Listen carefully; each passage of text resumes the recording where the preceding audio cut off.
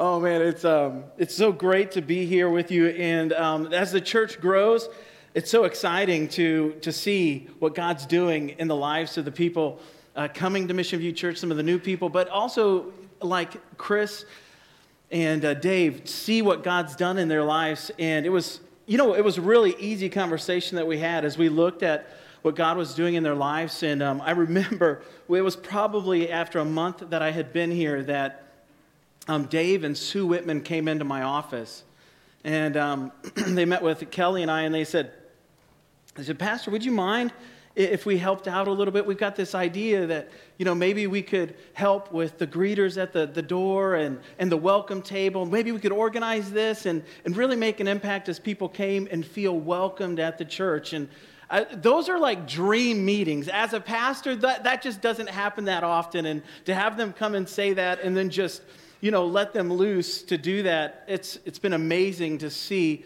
what God has done in the ministry and the work that they're doing. And Chris Durfler, I was on the missions team that he led. And it was really cool. All the trainings and work that he did to prepare us to go out. And then the work that he did while we were there. It was just a huge, huge blessing. There's two elders that went on that trip, myself and Josh. And we looked at each other halfway through the week, and it was like, wow, this is really cool to be able to go on a missions trip and just follow someone else's lead. And Chris really stepped into that role. So we recognize what God's doing in them, and it's a huge blessing to us as a church as well. One thing I wanted to do before I jump into today's sermon, this past week we celebrated Veterans Day. And I wanted to take a moment to recognize our veterans. So if there are any veterans here, would you please stand today?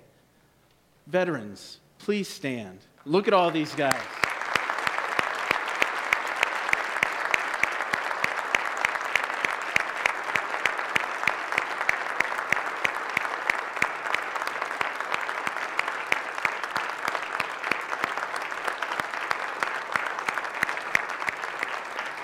Just remain standing, guys. I want to say a quick prayer for you. We appreciate the great sacrifice that you've made for us, for our freedom, and we do not take that for granted. So let's just all pray together for our veterans today. Father, we thank you for these men and women that are standing, the sacrifice that they have made for our freedoms. God, we pray that you would be present in their lives. God, I pray that they would sense your presence in a powerful and miraculous way. And the struggles that go along with serving in our armed forces, God, we just pray against PTSD and the struggles and different things that maybe they're dealing with. God, that you would bring comfort, that you would bring strength, that you would bring encouragement into their lives. Protect them and guard them. God, we thank you for their sacrifice. And we thank you that you work through them and that your grace is on them to serve you and to serve our country. We thank you for them in Jesus' name. Amen. Thank you so much for your service. Usually we would have done that last week, but I totally forgot. So I'm glad that we were able to do that this weekend. Well, we are finishing up our sermon series today we've been working through called generosity. It's called the treasure principle. Really what we've been talking about, though, is generosity. And I've really enjoyed going through this. Hopefully you've enjoyed going through the treasure principle book in your community groups as well. I know that just a short 4-week sermon series is probably hard to get through that entire treasure principle because there's so much really good stuff in there, but I encourage you to read that and go through that as well. But today we're going to talk about radical generosity, and when the Bible says the word generosity, what's God really getting at? What does he mean by generosity? We've talked through it just a little bit, but we find in 2 Corinthians chapter 8 a really clear description, even kind of a picture that one of the churches in Macedonia kind of shows us, and Paul talks about. God says through Paul, this is radical generosity. So if you have your Bibles, go ahead and open up to 2 Corinthians chapter 8. We're going to be in the first few verses there, and I've really enjoyed studying this text so far. And I'm looking forward to sharing with you from it today. Before we read God's word, let's pray together. Father, we thank you for your word. God, we pray that as we open it, that your Holy Spirit would guide us, that you would open our eyes to the truth that you want to share with us today. God, I pray that you would use the words that I say. Use me for your kingdom. God, I pray for the hearts of the hearers of your word. Soften our hearts to receive what truth you have. God, that it would change us. We don't want to just read from your book. God, we want your book to read us. So come and change us for your glory.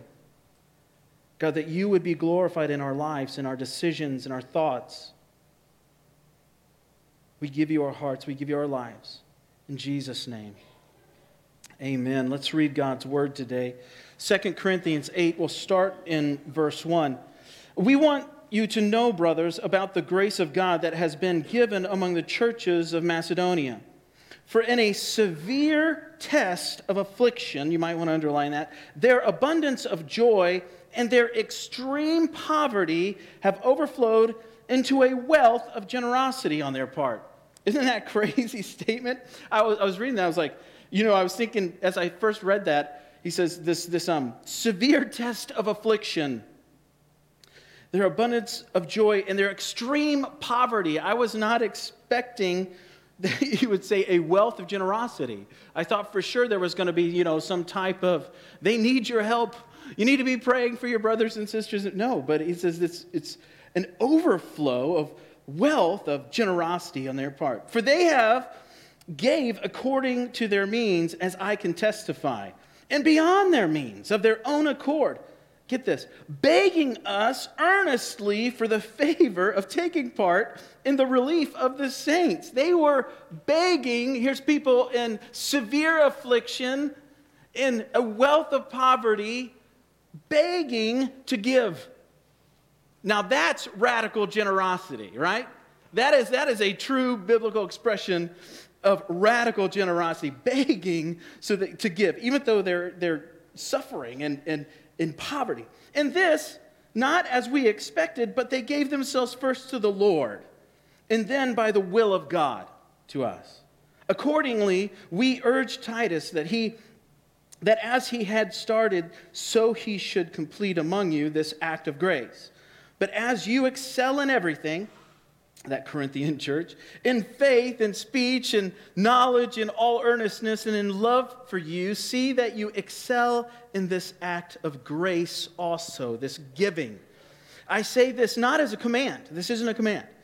But to prove by the earnestness of others that your love also is genuine. For you know the grace of our Lord Jesus Christ, that though he was rich, yet for your sake he became poor, so that you, by his poverty, might become rich. And in this matter I give my judgment.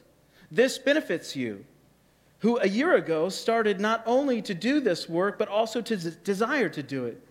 So now finish doing it as well, so that your readiness in desiring it may be matched by your completing it out of what you have. For if the readiness is there, it is acceptable according to what a person has, not according to what he does not have. For I do not mean that others should be eased and you burdened, but that as a matter of fairness, your abundance at the present time should supply their need, so that their abundance may supply your need. You might want to underline verse 14 there. We're going to spend some time there in a little bit. That there may be fairness. As it is written, whoever gathered much had nothing left over, and whoever gathered little had no lack. He's quoting Exodus there, and we're going to jump to Exodus in just a minute. So you might, probably a few minutes, but you might want to stick your finger back there in Exodus as well. The first thing I want to point out here, and as you came in, you should have received a program. In there you can follow along and write down some notes. The first fill-in is this. Radical generosity is a grace given by the Lord. It's a grace given by the Lord. We see it where it says, we want you to know, brothers, about the grace of God that has been given among the churches of Macedonia. Very first verse there. What we see here is, as soon as we give our lives to the Lord, as soon as we surrender to him, as we give him the reins, as we say sometimes, that we make him Lord of our lives, we give him control of our lives, God begins to do a work in us. And it is by His grace, through His grace, that He's changing us and growing us. That's a big church word, sanctification. It just means change, that God begins to change us. We get comfort in our struggles and suffering, clarity to the Scriptures we study and meditate on, and conviction of sin that draws us to God in repentance and obedience. 3 really cool things that we get in relationship with God: comfort, clarity, and conviction. Comfort in suffering, clarity from the Scriptures, and conviction of sin by the power of the Holy Spirit. All of us are called to generosity. This is not for some and not for others. That's what we gain from what we just read in the Scriptures, that it's not for the wealthy. Radical generosity isn't for the wealthy. It's for everybody. No matter where you're at in life, God is calling us to be a generous people. I remember another story throughout the Scriptures. Do you remember the story of the widow's mite? Many of you have probably heard it. It's an amazing story. There's this religious leader who goes into the temple and he's giving his tithe, and he makes a huge ado about it. I mean, he walks into the back of the auditorium. If you can just imagine, as we were taking our offering, some religious leader walking in. I am here, people, to give my tithes and offerings. Yes, it is I. I have brought so much money into the storehouse to give to the Lord. In fact, it is $2,789.98. And I lay it here at the altar. Thank you, thank you, thank you. I mean, I'm not really exaggerating. This is really how it was going down. They made so much about what they were doing and about themselves. They made it all about themselves. This is what this guy does. Now, at the same time, there's this widow that literally has nothing. A mite. Let's say she has a penny. Probably looking a little rough around the edges. Widows really had it bad at this time. Nothing to her name. She had a penny. She quietly walks in. She doesn't want anyone to see her. She's embarrassed. Everything that she has to her name, 1 penny. And she walks forward and gives it to the Lord. Jesus says, this is generosity. Not this $10,000 gift or $50,000 or $150,000 gift. This is generosity. This penny is generosity. You see, we've said it every week, all 4 weeks. God is after our hearts. He's after our hearts. He saw this widow willing to give everything to the Lord. Everything. She was trusting in God for her tomorrow when she gave all she had. Lord, this is it. This is all I have. I trust you. I remember a young guy I met. He was mentally disabled and struggled to a lot of the things, normal things that you and I would do just in a normal day. He really struggled with. And I met him at church one time as I was a worship director, and he came up to me and he struggled to put sentences together, so it took him some time, but he eventually got to me. He said, I'd really like to audition for the worship team. I was like, wow, okay. What do you play? And he says, well, I play drums.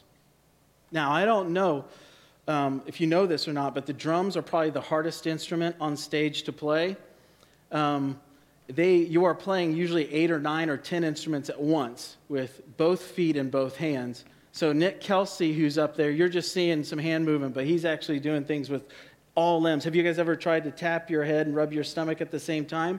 Imagine trying to do that and then doing 2 different things with your feet as well. Yeah, it's that difficult. So he says this to me, and I'm like, oh, Lord, how do I handle this? I thought to say to him just, no, thank you, we're good. But I just didn't have the heart to say that to him. And so I said, well, auditions are Thursday night, and it starts at 7 o'clock. So he shows up a Thursday night, and he's the last. I saved him for the last one. I didn't want there to be a group there watching him. And so he gets up on stage, and we play to a click track, which is extremely difficult, and I'm pretty hard on drummers. And we start playing through these songs, and he starts playing the drums. And I was shocked. And what I saw was someone who had dedicated their entire life to be able to use the gifts and talents God has given them for God's kingdom. This should have been impossible for this young man.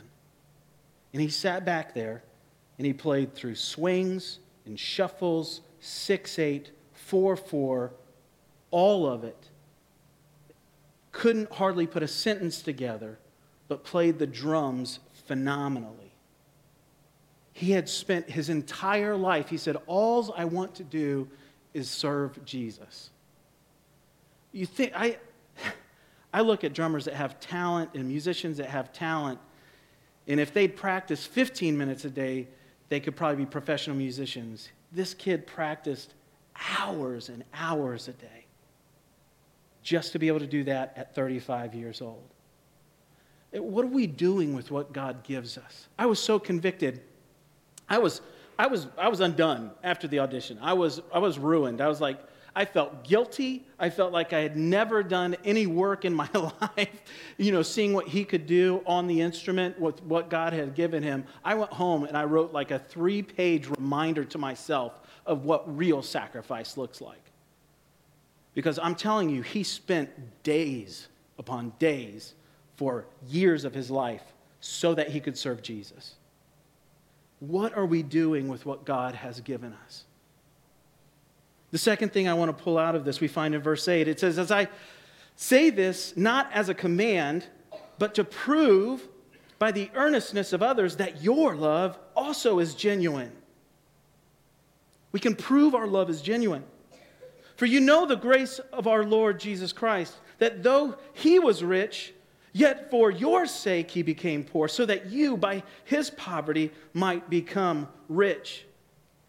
You see, radical generosity is a response to the revelation of God sending his son. That's the next fill-in. Radical generosity is a response to the revelation of God sending his son for you and me. I can never wrap my mind fully around the sacrifice that Christ has made for me.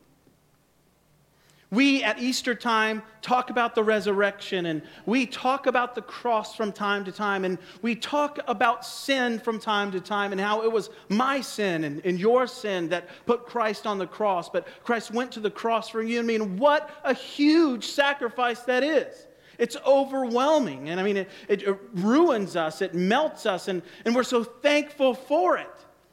But we forget the original, the first sacrifice that Christ made for you and me. You see, our entire life here as we live on this earth, we are preparing and hoping for what? Heaven, right?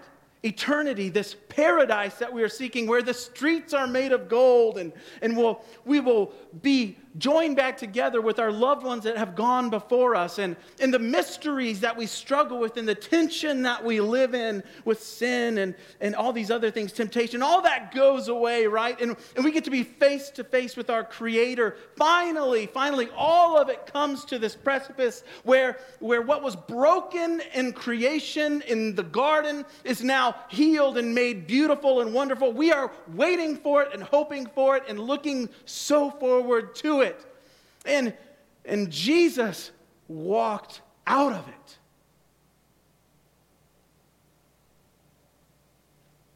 Jesus, in perfect unity with the Father and the Spirit in one, 3 in 1 together, this Trinity thing that we can't even wrap our mind around, that kind of unity, we can't even imagine this personal unity and connection. Jesus walks out of heaven. He leaves it for you and me. Everything that we're hoping for, everything that we see and look to and purpose our lives towards, Jesus willingly left. That's what Paul's pointing out here. For you know, Mission View, the grace of our Lord Jesus Christ, that though he was rich, though he was in heaven, though he was in connection with the Father and the Spirit in this perfect unity in paradise, in the throne room, being worshipped by angels and cherubim, and everything is perfect in eternity, seeing the fullness of God the Father, all of that, everything, though he was rich, yet for our sake he became poor. He left the beauty, the richness, the glory of heaven and put on flesh. We can never wrap our minds around that kind of sacrifice. There's no comparison for it. When we talk about the unity of the Father and the Son and the Spirit and heaven and all of these things, we can just guesstimate. We can just try and wrap our minds around it. We can't. We can't measure that kind of sacrifice. One of the greatest struggles for us on this side of heaven is fully wrapping our minds around the idea that heaven is as good as God says it is. And Jesus walked away from it.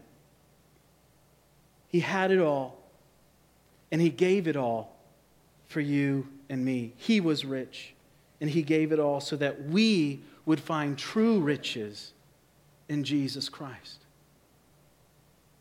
If you're here today and you don't know Jesus as your Lord and Savior, he made that sacrifice for you. He loves you that much that he's willing to step into time, leaving the throne room, put on flesh, live a perfect life in thought and in deed and in action, everything. That it's something you and I can't do. He did it for you. And then he died a sinner's death on the cross, where murderers and thieves go. It's the equivalent of our electric chair. He died on the cross for you and me. And then the third day, he rose again, defeating death and sin for you and me. If you don't know him, give your life to him. Surrender your life to him. He loves you, and he's done that much for you. As we're talking about generosity, it has to be based out of this understanding and this growing in understanding of the gospel. We become so familiar with this story, this good news, this gospel of Jesus Christ, that it just doesn't mean very much. But I am telling you, the gospel has to propel our sanctification. The gospel has to be the fuel of our sanctification. The gospel has to be the fuel of evangelism. The gospel has to be the foundational point of everything that we do, because it's all in, through, and about this person of Jesus Christ who's made a way for you and me. Don't become accustomed to the gospel. We have to be Christians who believe that there is more for us to know. There is more for us to understand, that there's more for us to dive into this understanding. It's easy for me to stand up here and share what the gospel good news is. But do we really, really get the good news? Are we living the good news? Are we understanding it more and more as God changes us and grows us? We are not generous out of compulsion, or to pay for our wrongs, or to follow some legalistic rule. We are radically generous because we recognize his unmerited, unfailing, astonishing, radical generosity towards us. That's why we're generous. That's why we give. That's why we go on missions trips. That's why we use our gifts and skills that he's given us for his kingdom. It's because of what Christ has done for you and me. Are you following along with me in this? The gospel. I share it I try to share the gospel every week. The risk of that is that you become accustomed to hearing it. right? Oh, here he goes. He's sharing the gospel again. He's going to say Jesus lived a perfect life, right? We're going to get accustomed to it. I really want to challenge us on this. We cannot become accustomed to hearing the gospel. When our hearts become hardened to the gospel, this book doesn't mean as much to us anymore. Our Bible study times and our prayer times become monotonous, shallow, hollow. One way that God has helped me stay passionate about the gospel is He always asks me why. He asks us why. Why the gospel? Why the need? Why was there a need for the gospel? Why is there a good news? Because there's bad news. There's really, really, really bad news. You see, I'm a sinner. I think things I shouldn't think. I say things I shouldn't say. And I do things I shouldn't do. And I have to repent. That's why. That's why there's a cross. It's my sin. It's my sin that hung Jesus on the cross. He died for Matt Haupt. He died for Adam Swing. And He died for you, and you, and you, and you. It's us. Why? Why is there good news? Because God loves you so much that He wants to be in relationship with you. Don't let the gospel become something that is just talked about. Because it's the reality of the sin that you and I deal with every day. That's the why. Let's remember the why. Now, as I say that, we don't live in the why, right? We live in the good news. But let's not forget the why. Our last point in your notes today is this, number 3. Radical generosity is how God works for us and in us. We see it in verse 13. Let's revisit it. For I do not mean that others should be eased and you burdened. Isn't that good to know? God doesn't want to burden us with our giving, but that as a matter of fairness, your abundance at the present time should supply their need, so that their abundance may supply your need, that there may be fairness. As it is written, whoever gathered much had nothing left over, and whoever gathered little had no lack. I love that little section there. It says, your abundance at this present time should supply their need, so that their abundance may supply your need. Did they have abundance at that time? Well, we read it, right? They were in a wealth of poverty. They were in a severe suffering. Was there an abundance? What kind of abundance did they have? This is a good question. God is working for us and in us. He will supply our every need. And as He moves us to radical generosity towards others, He does in our hearts something we need even more. Radical generosity is a win-win, as is every biblical principle that we will go through as we study God's Word. We meet tangible needs and we reap spiritual growth, blessings, and eternal treasures. We make temporary sacrifices and reap eternal rewards and immediate spiritual growth. That's what God's getting at here. This is kingdom economics. This is God's kingdom economics. There's no winners and losers in the kingdom of God. When you are a child of the King of Kings, you begin to see the world, this present age, differently, and giving, radical generosity, becomes joy. Selflessness overrides selfishness, and peace invades chaos, and God takes a hold of our hearts. Now, I'm going to point out something I love about this text. It's in Exodus chapter 16, verse 18. Paul quotes this verse. He says, but when they measured it with an omer, whoever gathered much had nothing left over, and whoever gathered little had no lack.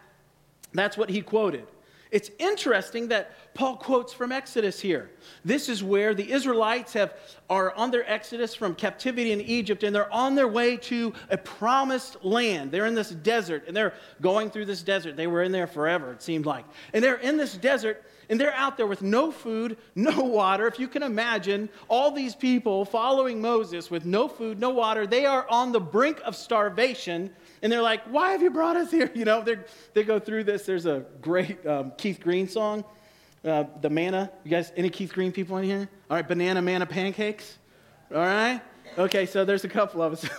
I'm dating myself a little bit. But anyways, they're in the desert on the brink of starvation.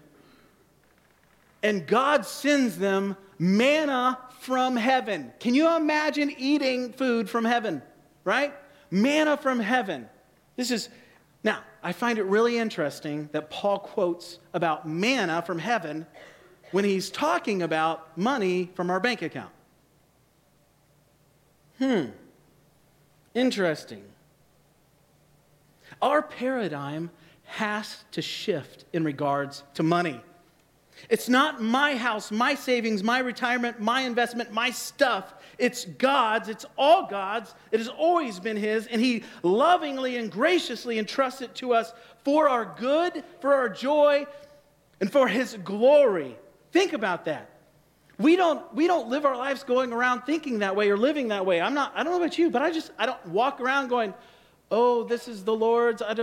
I'm just confessing that to you. As I get into my car that has 140,000 miles on it, I'm driving to work and the power steering doesn't work. I'm not thinking, woo, this is the Lord's beautiful car that I need to fix. You know, I don't think that way. But our paradigm has to shift. Everything that we have is the Lord's, and that's what He's getting at. Think about this idea of manna. The Israelites didn't choose manna. The Israelites didn't work for manna. You following me here? God graciously, mercifully provided manna for them. That's the picture God is painting for us today. Our bank accounts are filled with manna. We didn't work for it. We didn't earn it. We don't deserve it.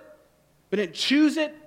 God graciously, mercifully gives it to us for our good, for our joy, so that we can pour it out for His glory. That's why I really believe that's why God used this verse. It's honestly, we didn't choose our parents. We didn't choose the country we were born into. We didn't choose God. It's God's grace over and over and over again. The job that you have, the skills that you've been given, the practice that you've done with those skills, it is all grace. It is all grace, and all the glory goes to Him. And as soon as we start to try to take credit for it, is when it all begins to fall apart. You know, I think for years I traveled with a Christian rock band, and we would sign autographs after shows and different things. And people, that was amazing. It is all God's grace. Early on, I thought to myself, well, you know, I did stay up all night every night for about 7 years playing guitar. I would wake up and go to school with like guitar frets on my face and strings because I fell asleep on my guitar. And I worked really hard to get this good. And pat on the back. Baloney. That is a lie from the devil. God, by His grace, by the power of His Spirit, allowed me to do any of those things. It is a supernatural miracle that I can stand in front of you, open this book, and talk about the Creator God. It is His grace alone. That's our paradigm. If you've given your life to Jesus, that has to be the starting point. That it is all a grace and mercy from an amazing God. We don't deserve any of it. But you know what? He gives it to us anyways. Because He's good. He's really good. Amen.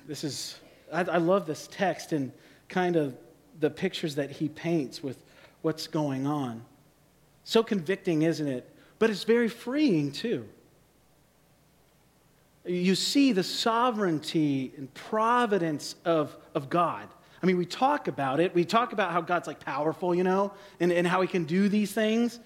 But then when we start to look at it, we start to give him the glory for the things that are going on in our lives and the good that has happened to us.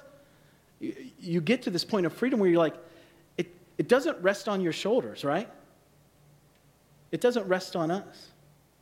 As we pursue God by the power of the Spirit, he's the one that does things, does those amazing works.